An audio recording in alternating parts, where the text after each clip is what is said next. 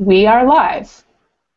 Welcome everyone to Connected Learning TV. This is the first webinar of our May 2015 series titled Equity by Design, a DML 2015 showcase. If you're watching this, please take a moment to share it with your networks. I'm Katie Davis. I'm an assistant professor at the Information School at the University of Washington in Seattle, where I study the role of network technologies in teens' lives, and I will be your host today. Throughout this series on Connected Learning TV, we will be shining the spotlight on topics and speakers from the 2015 Digital Media and Learning Conference. The conference theme is Equity by Design and will be held June 11th through 13th in Los Angeles. You can find the full schedule of events at dml2015.dmlhub.net. Today I'm talking with some of my colleagues here at the University of Washington about our ethnographic work on fan fiction communities. Specifically, we'll be discussing what distributed mentoring looks like in these communities and what it can tell us about open learning.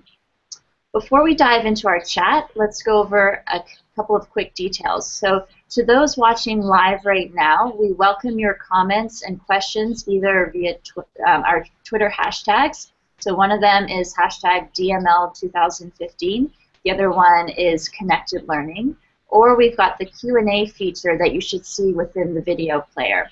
And we'll do our best to address your questions here directly in the Google Hangout. Before we begin, I'd like to give our guests and my wonderful colleagues a chance to introduce themselves. So maybe Cecilia, do you want to start us off? So hello everyone.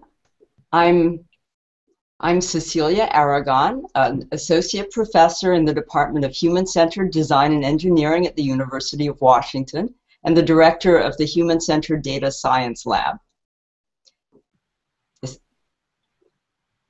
Great. How about Abby? Well, I see you on my farthest left, so do you want to introduce yourself? Hi everyone, I'm Abby Evans. I'm a PhD student at the Information School at the University of Washington. Sarah? Great. My name is Sarah Evans, and I'm a PhD candidate at the University of Washington in the College of Education. Great.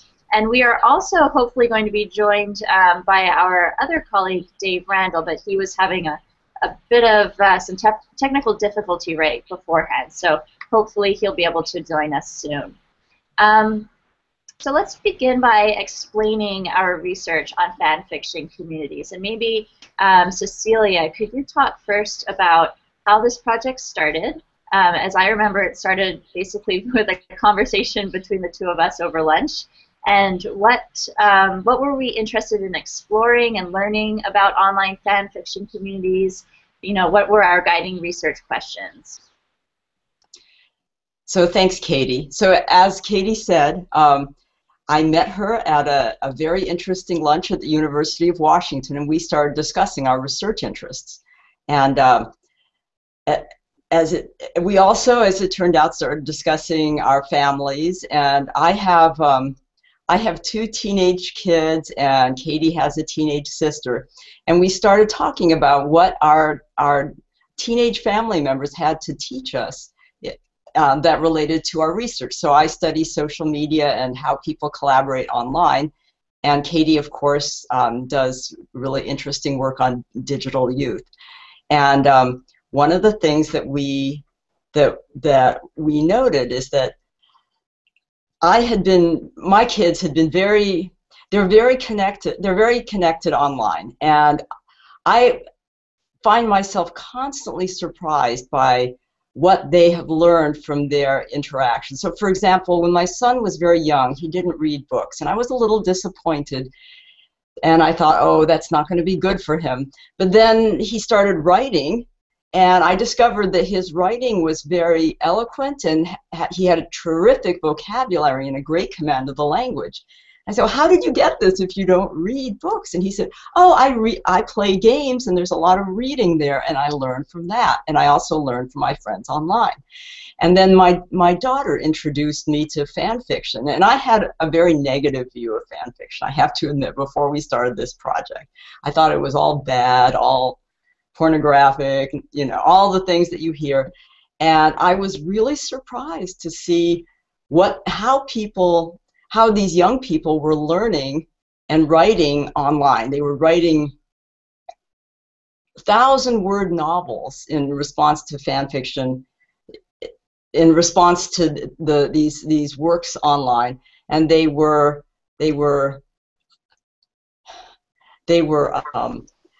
talking to each other and communicating with each other and developing highly skilled and nuanced viewpoints of the world around them. And it was very impressive. And so Katie and I shared these astonishing things that we had been discovered, and we said, we should really make a detailed study of this. We said, let's come up with a couple of research questions. Is it possible that young people are learning through their involvement in these fan fiction communities, and how and what are they learning? And secondly, does mentoring play a role in participants' learning? And if so, what does this mentoring look like? So I think that's about it. Yeah, fantastic. And I'll just add that I think I remember it was when we were starting these conversations, I think it was the spring of 2013, and I think that's right around when the Connected Learning report was published, and so that was always in the back of our mind, and mentoring plays such a big role in the Connected Learning framework. And then we really kicked off the research in the fall of 2013 and did it for an entire year, so it was really in depth. And so after we spoke, we decided to form a research group, and we had a lot of interest. There were a lot of students who applied to be in this research group, and we settled on a fantastic group, 3 of whom are with us today.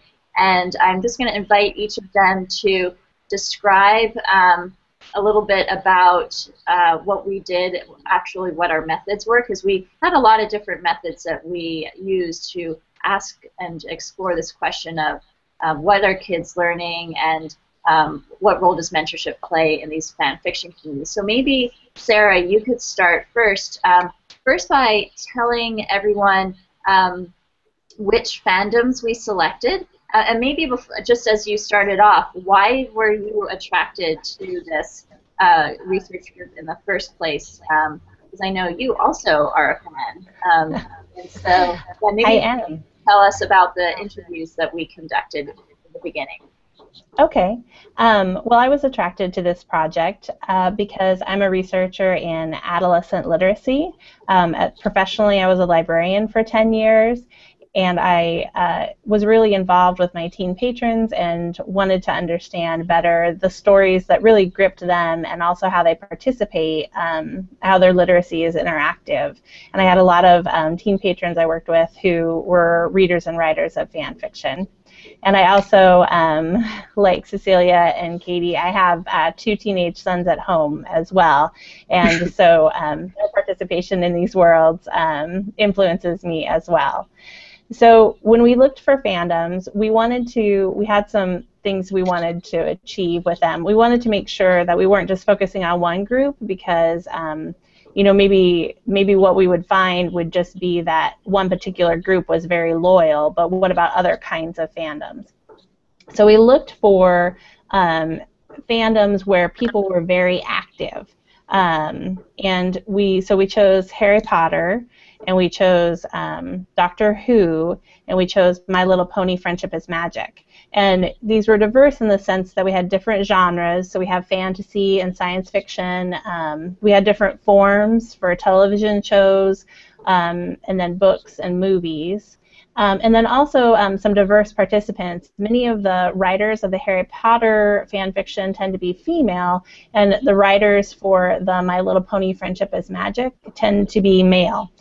We also had some diversity in terms of longevity of the fandom. Doctor Who is a 50-year fandom this TV show has been going along for a long time, but has a very recent sort of upsurge in their fandom. And then we have the newest fandom, My Little Pony, has just been a relaunch of animation since 2010.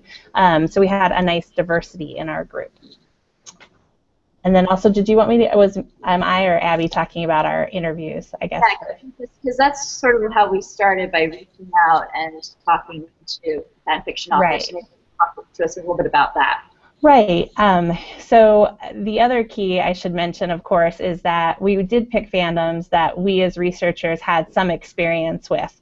So everybody on the team had read or watched what's called the canon, the original works of the fandom, at least one of the fandoms. I think I may have been the only one that actually has done the canon for all three fandoms. Yeah, Dave and Abby were adamantly non-My Little Pony. Yes, we had some division. They did not want to experience My Little Pony. Some people hadn't read Harry Potter and weren't interested in particularly being part of that. But everybody was participating in at least one of them, and that actually had some advantages because we could look as an outsider to the fandom, but we also had people who are on the inside, so you could see both points of view. But it gives you an advantage. So when you're talking to people who are writing the fan fiction and involved in the fandom, you understand some of the shorthand for different tropes they're talking about, or different characters and particular plot pieces that are maybe contentious in the world of fandom and that are explored a lot within the fan fiction. So we started by each of us as researchers contacted fan fiction writers online through particular websites, fanfiction.net, which is a very large and popular and ongoing website which hosts many different fandoms. And then also we looked at fimfiction.net, which focuses solely on the My Little Pony fandom. We also looked at a Doctor Who fan fiction website as well. And we contacted them, and through private messages on these websites, we interviewed them to get some initial ideas about their participation, how long they've been in the fandom generally, or fans of it generally, and then also how they started writing, what other fandoms they participated in, and what effect the participation has had on their lives. Great, that's fantastic. And I'll just add that in total, we interviewed 28 fan fiction authors, and we got a lot of really good data from that. So maybe, Dave, hopefully your microphone is working. You can tell us a little bit about the participant observations that we started at the same time as interviews, but then we extended them, and they kind of, the interviews helped us focus our participants. All right, I've tried my microphone. Is this working now? Yes. That's fantastic. I just need to repeat what you said for a second because it cut out as I was switching between the two. I realized my microphone absolutely wasn't working. Okay, so by participant observations, is that what we were talking about? Yes, and also yes. Writing your own fanfic. I did participant observations mainly in Reddit. I looked over the other websites we talked about as well, but I liked Reddit because of the way it was set out and the forum stuff. And that was really interesting, just looking at what people were trying to get out of it. People were looking at getting their stories, a lot of people were looking at getting their stories read, because it's very difficult for people who are just starting out to get people to read their stories and critique their stories. And so there was a lot of that going on. There was a lot of people looking for stories, which is really interesting. Like, I want this very specific thing. So they would go to Reddit and they would put a post saying, like, where's this? And then within a few hours somebody knew a story in the community. So that was really interesting. But I think probably the most interesting part of all of what we did, other than some of the interview stuff I did, was me writing.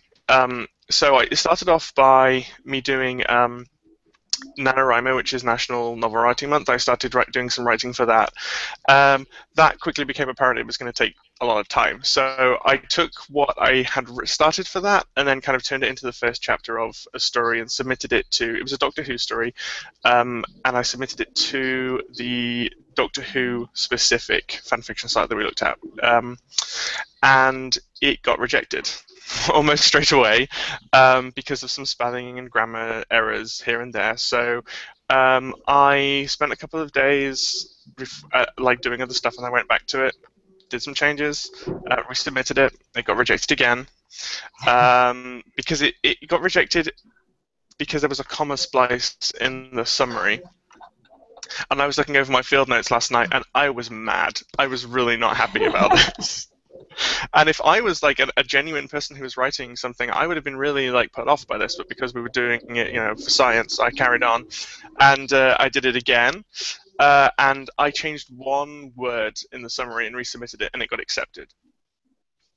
Which really kind of there in these websites there tends to be more than one moderator, especially the larger ones. There are many moderators, so to the other moderator it was fine, so it got accepted. And then I never actually added to the story in the end. I put it up in a few other places at different times of the day to try and see I could get as many views as possible, and then I did the comments and stuff, and I used this as kind of a way to talk to some people about beta writing, which is where you get somebody else to read over your story, you exchange stories, and you get critique. And I got somebody to beta my story, but interesting enough, I've never read it. I never kind of felt I didn't really want to read it. I didn't really want to read what they want to say. Like I got them to do the thing, and went through the whole process of it with them. But I just never opened that email, and I don't know if I'm going to, because I don't know. It was just very interesting, and I think that's a very interesting thing. Yeah, very interesting. Yeah. So everyone wrote their own fan fiction, and I'll just add that. Because obviously you're not going to tell us about My Little Pony. Julie Campbell, who is a co-author on our paper and presentation at DML, she did a lot of the participant observation on filmfiction.net, which is focused on My Little Pony Friendship is Magic, and she found that there were these groups on filmfiction.net where they would really be there to provide targeted feedback for people. So there was one where there was a group where the teacher was, who's a fan fiction writer themselves, was focusing on how to develop a really good antagonist for your story. And so it was really interesting for us to do this research kind of in a transmedia kind of way to see what the mentoring looks like on Reddit versus fanfiction.net versus fanfiction.net versus how direct to you after you're writing your fanfiction. So we've covered the interviews we did, the participant observations, which we did for at least 6 months. So it was a really in-depth endeavor, and we drew a lot in that. I'll just mention we drew a lot on. Let's see this. Right, Tom Belstorff, I may be pronouncing his name wrong, Tom Belstorff and Bonnie Nardi, Cecilia Pierce, and T.L. Taylor. Their ethnography in virtual worlds we all read that and really used that text to help guide our participant observations. So then, we were, this is 6 months, 7 months into this research, we had a good sense of the unique qualities of mentoring that we were finding in these online fan fiction communities. And this is where we were starting to come up with this idea of distributed mentoring. Cecilia has done a lot of work around the idea of distributed cognition. And so we had this front and center in our mind because it seemed like the mentoring wasn't happening primarily on a one-to-one basis, which is what you kind of think of traditional mentoring. It was kind of distributed across particular communities and actually different communities as well. And so we wanted to look a little bit more systematically to see if we could find more quantitative evidence for this concept of distributed mentoring, which we'll talk a little bit more about in a minute. But maybe, Abby, you could just describe a little bit what we did in the more formal coding of the fan fiction reviews. Okay. Yeah, I think from the interviews that we did and the participant observation, it became really clear that the interviews were a really huge part. The reviews even were a very important part for a lot of people, not just in terms of receiving them, but also leaving reviews for other people and giving back. So we ended up coding 4,500 reviews on fanfiction.net. But before we even got to that point, we had a long process of coming up with a coding scheme so we could code for the content and themes that were in the reviews. And I think we ended up with 13 codes. I think, is that right? Yeah. But they covered a lot of different details and nuances of all the reviews. But briefly, the main themes were sort of the short, shallow, positive reviews, and then more constructive criticism, both positive and negative. I think those were the main sort of themes there. But yeah, we went through several rounds of coding of a lot of reviews. I think it was nearly 1,000 just in the early stage, to refine those codes and make sure we're all on the same page and applying them consistently. And that I can't remember exactly how long that was, but that was quite a long process itself. Yeah, it takes long enough to get intercoder agreement between 2 people, but between 5 people or something, it took a long time. But we did it. So yeah, that was great. So great. So that hopefully now that gives folks who are listening, watching, a sense of our motivation for this research and what we actually did. And so maybe we can go into a little bit more about, maybe I'll pass this to Cecilia, why, and you may actually have answered a little bit of this already, but why fan fiction in particular? Why is that an interesting place to look for questions on participatory forms of learning? And why is fan fiction something that we should take seriously? So fanfiction.net, the website that is the largest fan fiction site in the world, has over 6 million registered users and over 5 million stories. Anything that reaches that many people is worthy of attention. There are dozens of languages. People are participating in fanfiction.net from all over the world, and unlike the site that Dave mentioned, there's no bar for participation. Anybody can post a story on fanfiction.net, and so you have very young people doing it and just joining in the conversation right away without fear of doing things wrong or making grammatical errors. And the sheer abundance of this literary production, it's really in sharp contrast to the popular wisdom that today's young people aren't interested in or even capable of writing, and that they only use technology for 140 character tweets on social media. So we felt that given this incredible quantity of text and information, it was worthy of study and worthy of taking seriously. And in this process, we discovered evidence of this type of community-based learning and mentoring that's really uniquely facilitated by the technological affordances of the internet.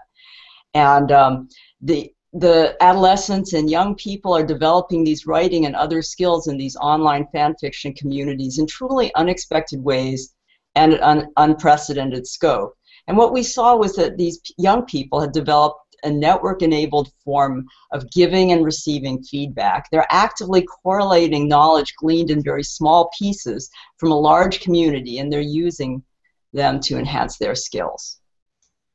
Awesome. Yeah. And I think also, just listening to you talk and then thinking back to what you said about your son, I mean, one reason we should take this seriously is because if your son seemed to not be reading and writing in school, he's maybe not as engaged or wasn't as engaged as some kids, but clearly in these online spaces he's super engaged. And that's kind of what teachers are always looking for, is how do we engage the students who are not so engaged in the traditional daily school experience.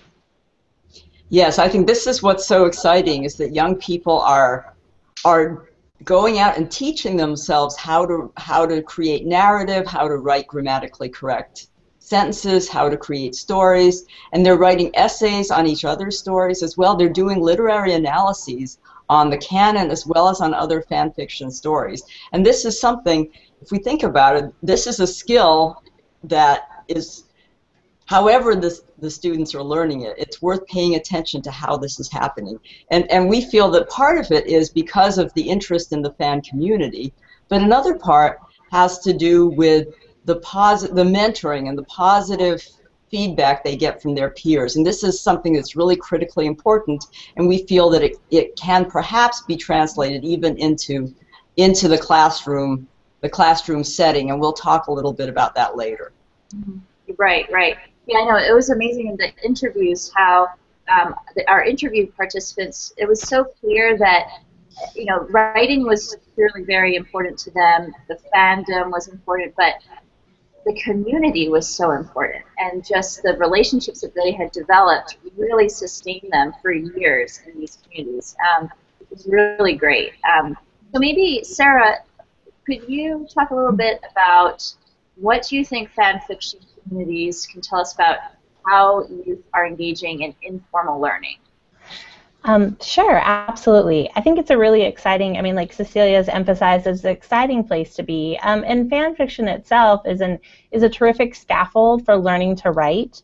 And often in American society, when it comes to something like writing and other things that we consider are an art, we maybe get hung up in the create something new that no one's ever seen before. But if you look at old examples, such as a colleague reminded me of the old masters, often would start, when they started learning to paint, they started by copying previous masters and learning the techniques before they went on to create their own pieces. And that's something that we see in this informal learning environment. I think another really interesting and important part of this is that the kind of mentoring that Cecilia can talk a little bit more about, to me, I think it mirrors a lot about how we learn today. We get so much information in our world today, and there's so much knowledge that you can receive, and you have to learn to sort and sift that bits of information to make a meaningful experience and learn. And in these scenarios, they have so much input and so many different kinds of input that they can get into their writing, that it's a unique learning opportunity, really sort of a rich laboratory that has been created that you can't really replicate in a lot of different ways, but it's sitting out there and so easily for people to jump in and experience. And the other thing is to think, too, that they're learning things beyond the writing. We found that these writers talked about just getting confidence in themselves generally. Some of them talked about, because this is an international phenomenon on these sites, just getting language skills, like becoming more fluent in English for people who are non-native English speakers. People talked about being able to think creatively and critically because of their experiences, being able to think outside the box because they've had this experience in fan fiction writing. And even some people talked about learning to participate in a community or doing service because once they became strong as a writer, they had that urge to turn around and help other writers become stronger.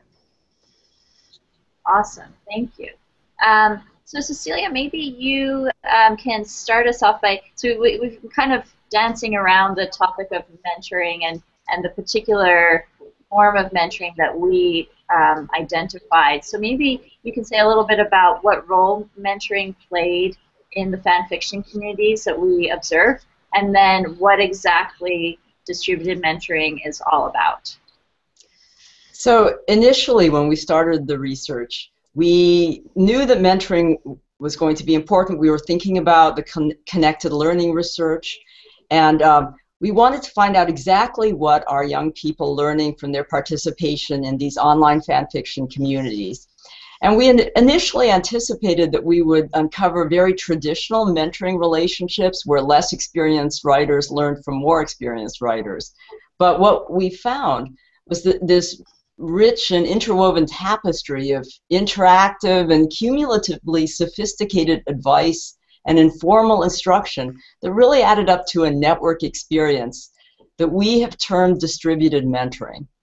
And to give you some of the backstory as to how we came up with this term, we started from Hutchins' theory of distributed cognition, the idea that cognitive effort exists outside the individual mind, and it's embodied in artifacts that can be shared by a group.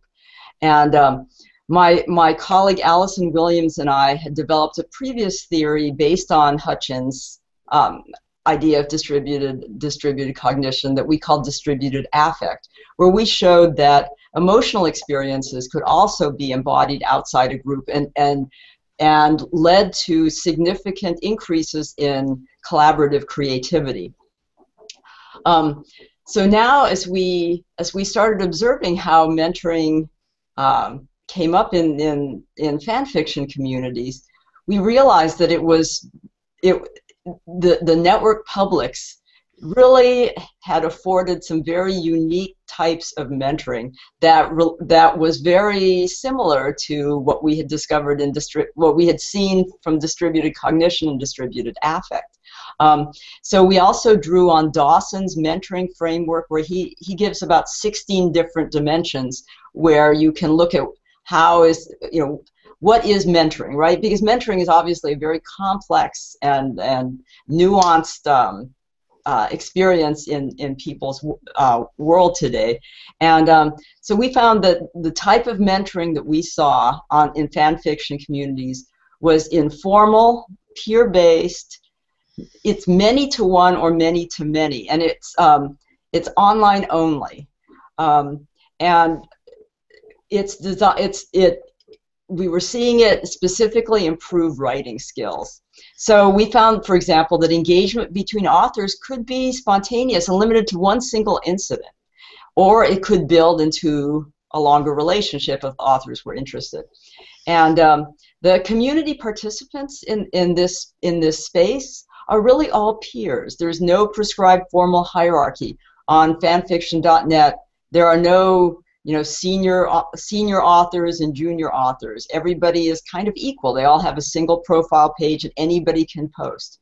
And additionally, when you post a story, potentially thousands, tens of thousands, hundreds of thousands of people may read it and may post responses, which are known as reviews.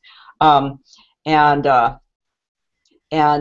these reviews tend to be rather short, but if you have 1,000 reviews on your story, obviously these small pieces of mentoring can add up to something much larger.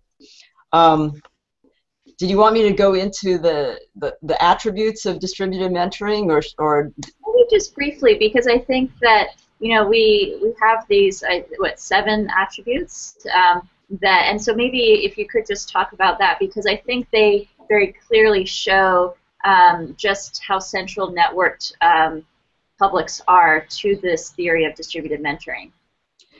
So we came up with 7 key attributes of distributed mentoring that distinguish it from other forms of mentoring, as well as from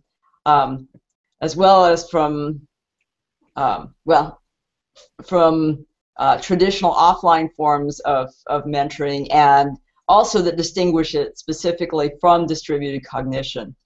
And so these attributes, we gave them 7 alliterative names: aggregation, accretion, acceleration, abundance, availability, asynchronicity, and affect. And I'll explain each of them very briefly and talk about how they relate specifically to network publics. So excellent. Aggregation, first of all.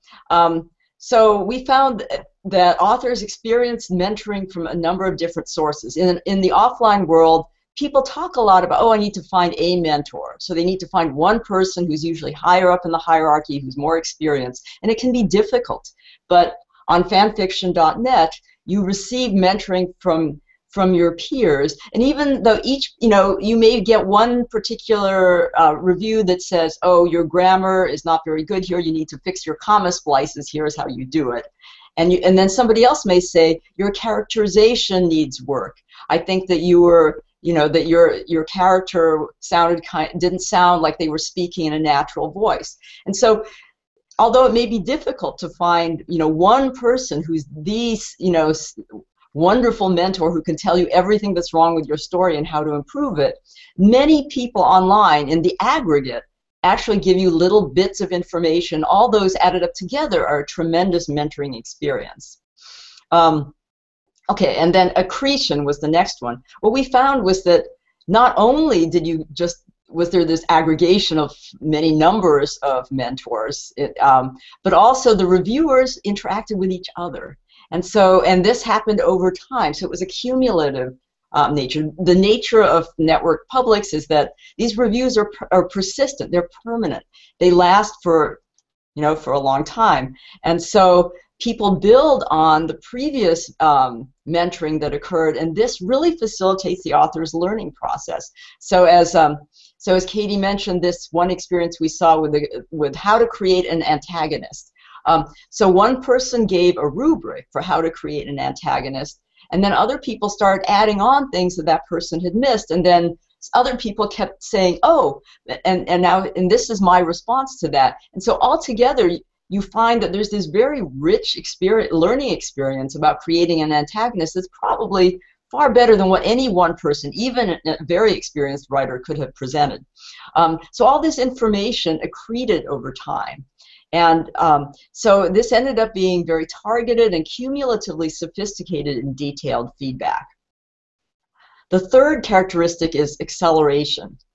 And we found that these discussions and conflicts between reviewers really tended to yield a more complex and nuanced body of feedback, because the reviewers would point out holes in each other's arguments, and they would cite deep fandom knowledge, and generally they accelerated the process of learning through this very active discussion.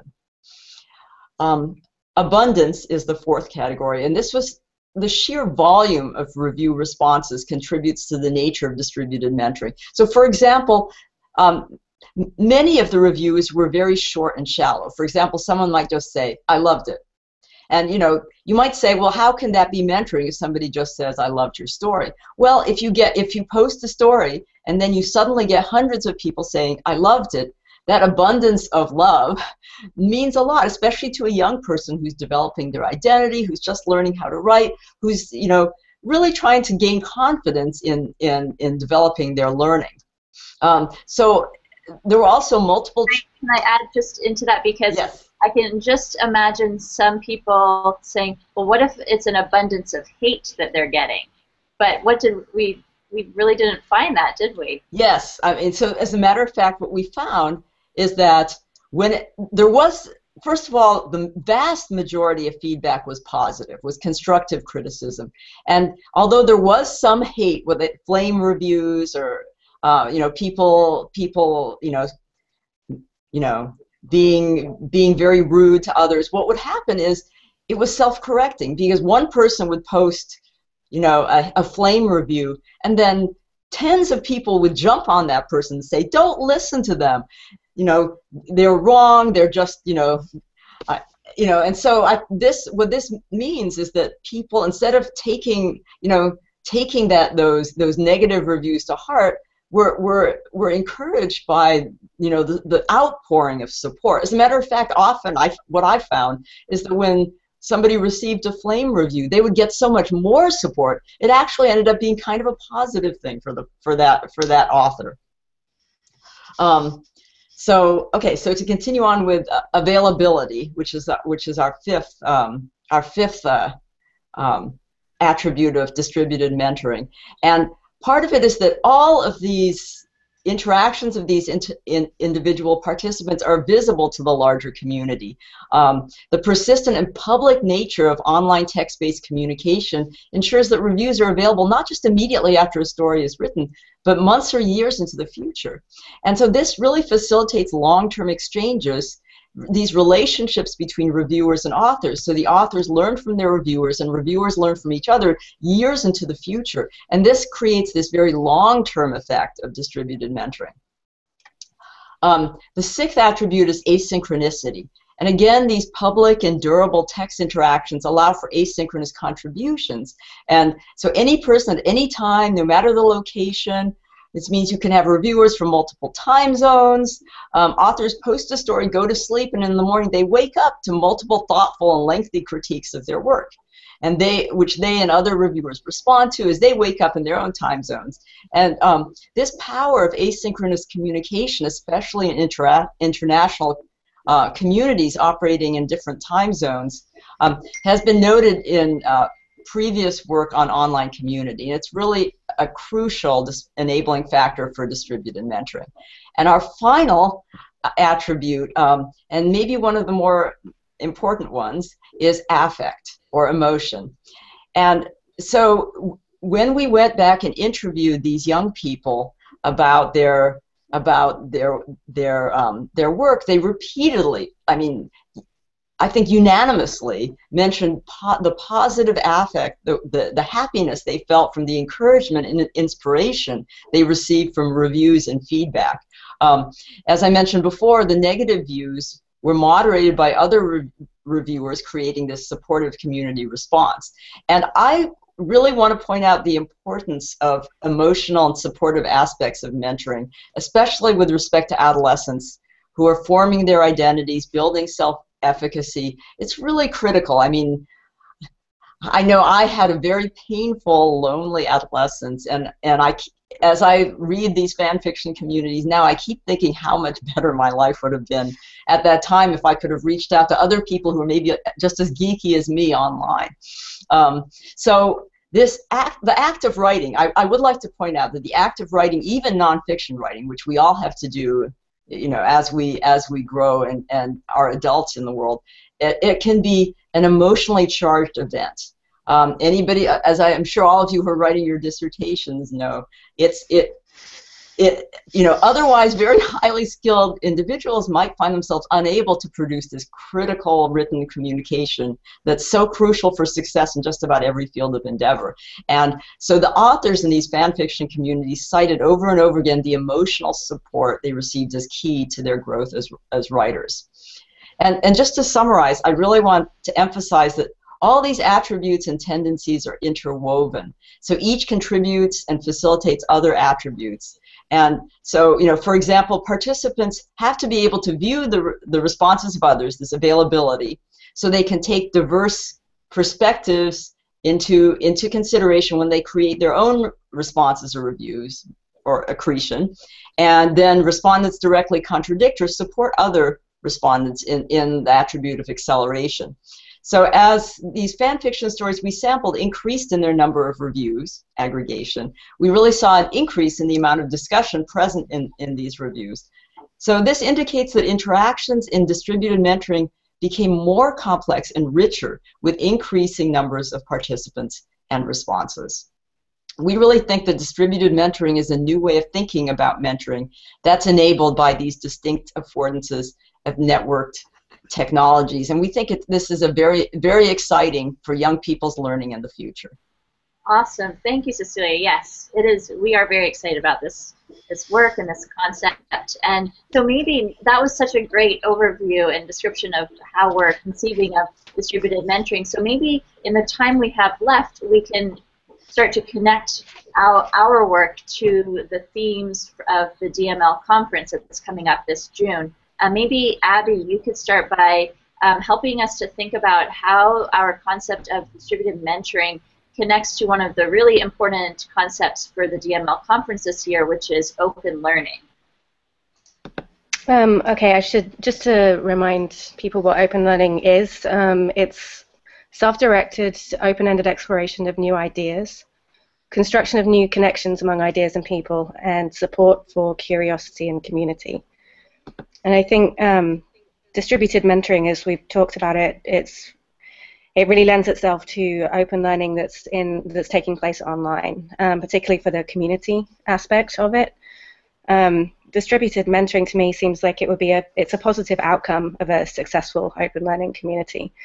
That it's something that you would really hope to see in these communities. It's kind of needed to build the communities in the first place as well. So it feeds in and comes out from those communities. It fits in very well, I think, with the self-directed aspect and open-ended aspect as well. I think people just, in taking part, are kind of joining in with the distributed mentoring when they leave each other reviews or leave each other feedback that then becomes available to the rest of the community. I think it really, again, it builds that community that's there. And I think a lot of the interviews we spoke to, actually, they talked about the responsibility they felt for that community. Some people I know that I spoke to, they would specifically look for newer writers or writers who weren't perhaps getting as much attention and target those people to leave feedback. And yeah, it's the sense of building that community. Yeah, that's right. And we have a lot of quotes to that effect in our paper where just they really clearly feel this strong responsibility that, and they can remember so clearly when they started off and how much they appreciated getting any reviews. So they make it a point to give reviews. And so that community culture is just really interesting, and I think something, you know, where we hear a lot in the media of just very negative, vitriolic online communities, and the communities that we studied were just so different from that. And so I think for that reason alone, they're really important to pay attention to. That's great. So open learning, thanks, Abby, for making those connections. Open learning is one of the key areas of focus for the DML conference, but of course the overarching theme is equity by design. So I wonder if Sarah, maybe you could reflect a little bit, and Dave, if you want to chime in as well. Do you think participating in fan fiction communities can make learning more equitable in any way? Definitely. I think there's kind of two parts. One is the fan fiction itself, and fan fiction since the 1960s has been, when it originally was produced in paper zines that people could share with each other, has been a site for diversity and for diversifying the stories that are in the popular media, along lines of gender and sexuality, different ethnicities, different class experiences. So if you feel, for example, if you like the Harry Potter world, but you feel that your particular background is not represented in it, then you can write a story that creates new characters, that changes the setting slightly to reflect your experience. And then there's a sense of diversifying for both you as a writer and the readers who then come along and read it. And then also I think we've talked a lot about this mentorship, and I think it's allows an access to mentorship, which can be really hard in the real world, and especially if you don't have access to the kind of people who could assist you and mentor you in your writing, it's a big barrier. And so by having these online experiences, it opens up participation and access to guidance that you might not otherwise encounter. That's great. Thank you so much, Sarah. Those are great reflections. Dave, do you have anything to add? Yeah, I think that Cecilia mentioned earlier about people whose first language isn't English, and I think that's a really powerful tool. I know that as a TA, I often TA people whose first language isn't English, and they have a lot of trouble getting themselves out there to the resources, even though they have the resources which are available. Some of them are shy, some of them don't feel very, positive about using them, and there are lots of people who are like that, not just people who struggle with English, but people that struggle with social interactions and things, where they may have access to the resources, but they don't feel confident enough to use them.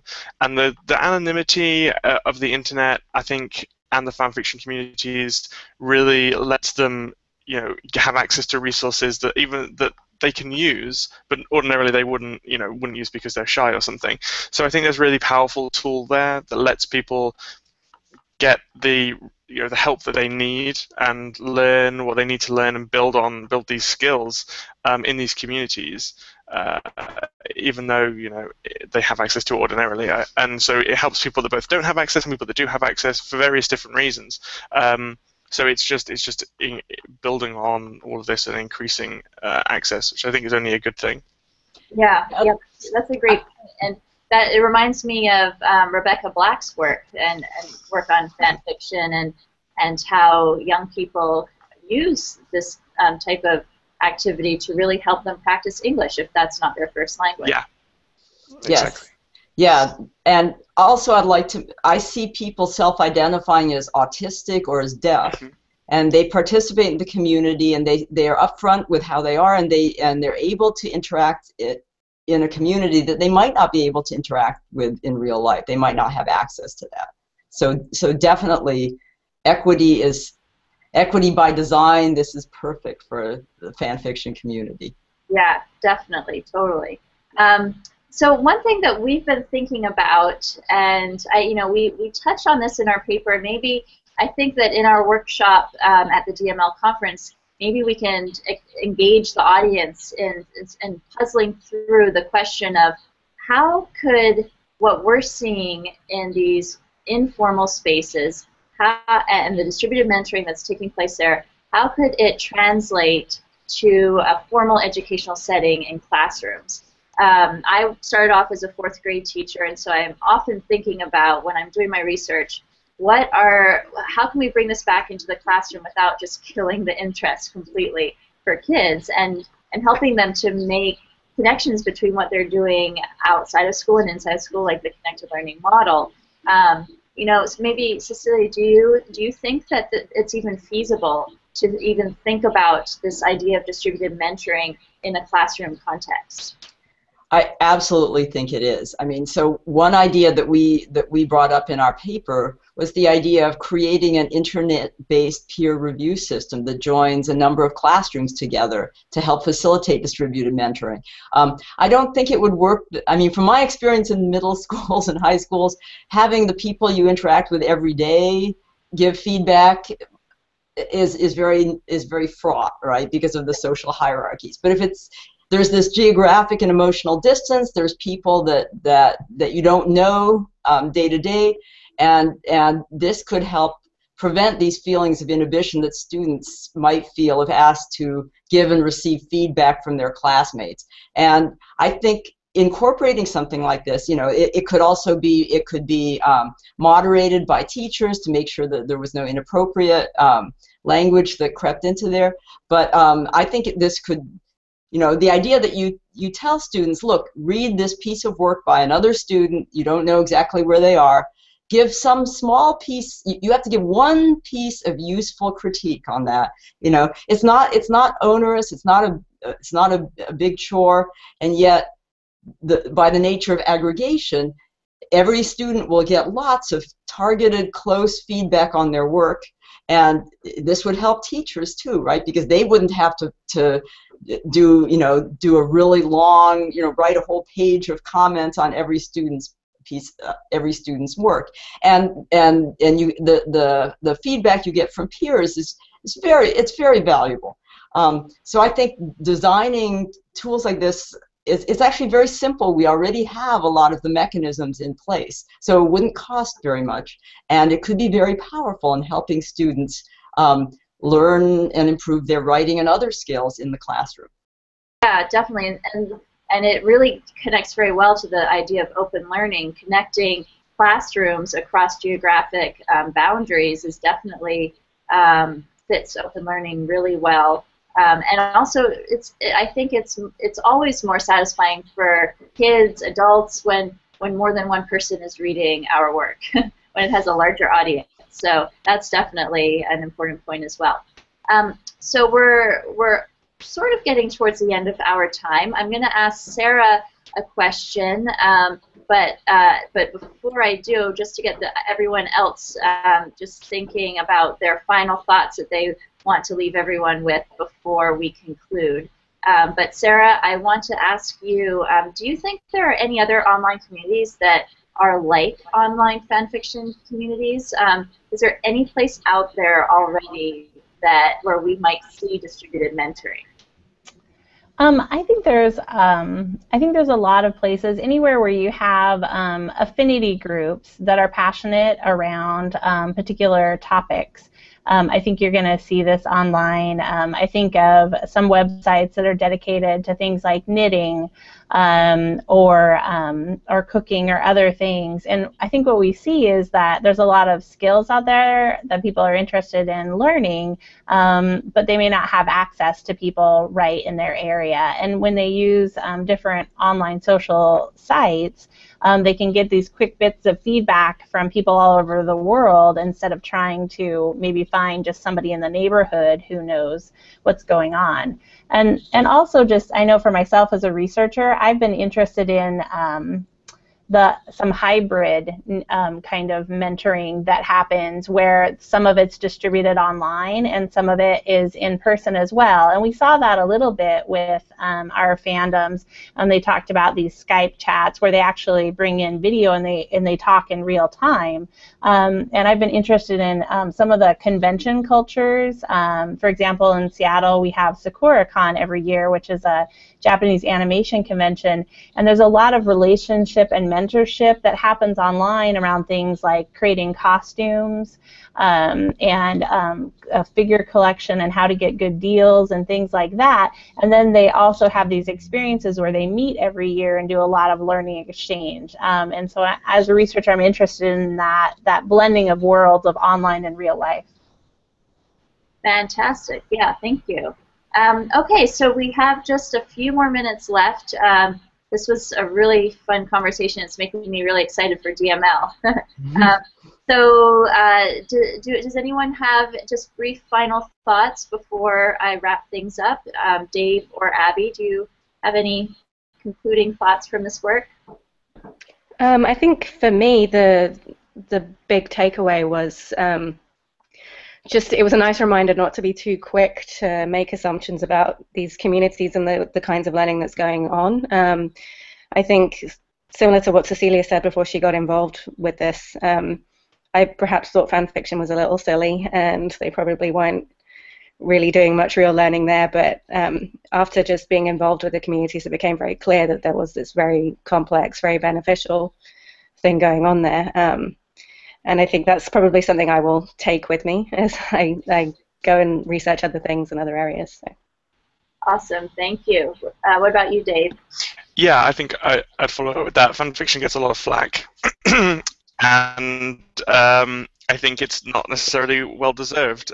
It's a very powerful community. It's a very large community.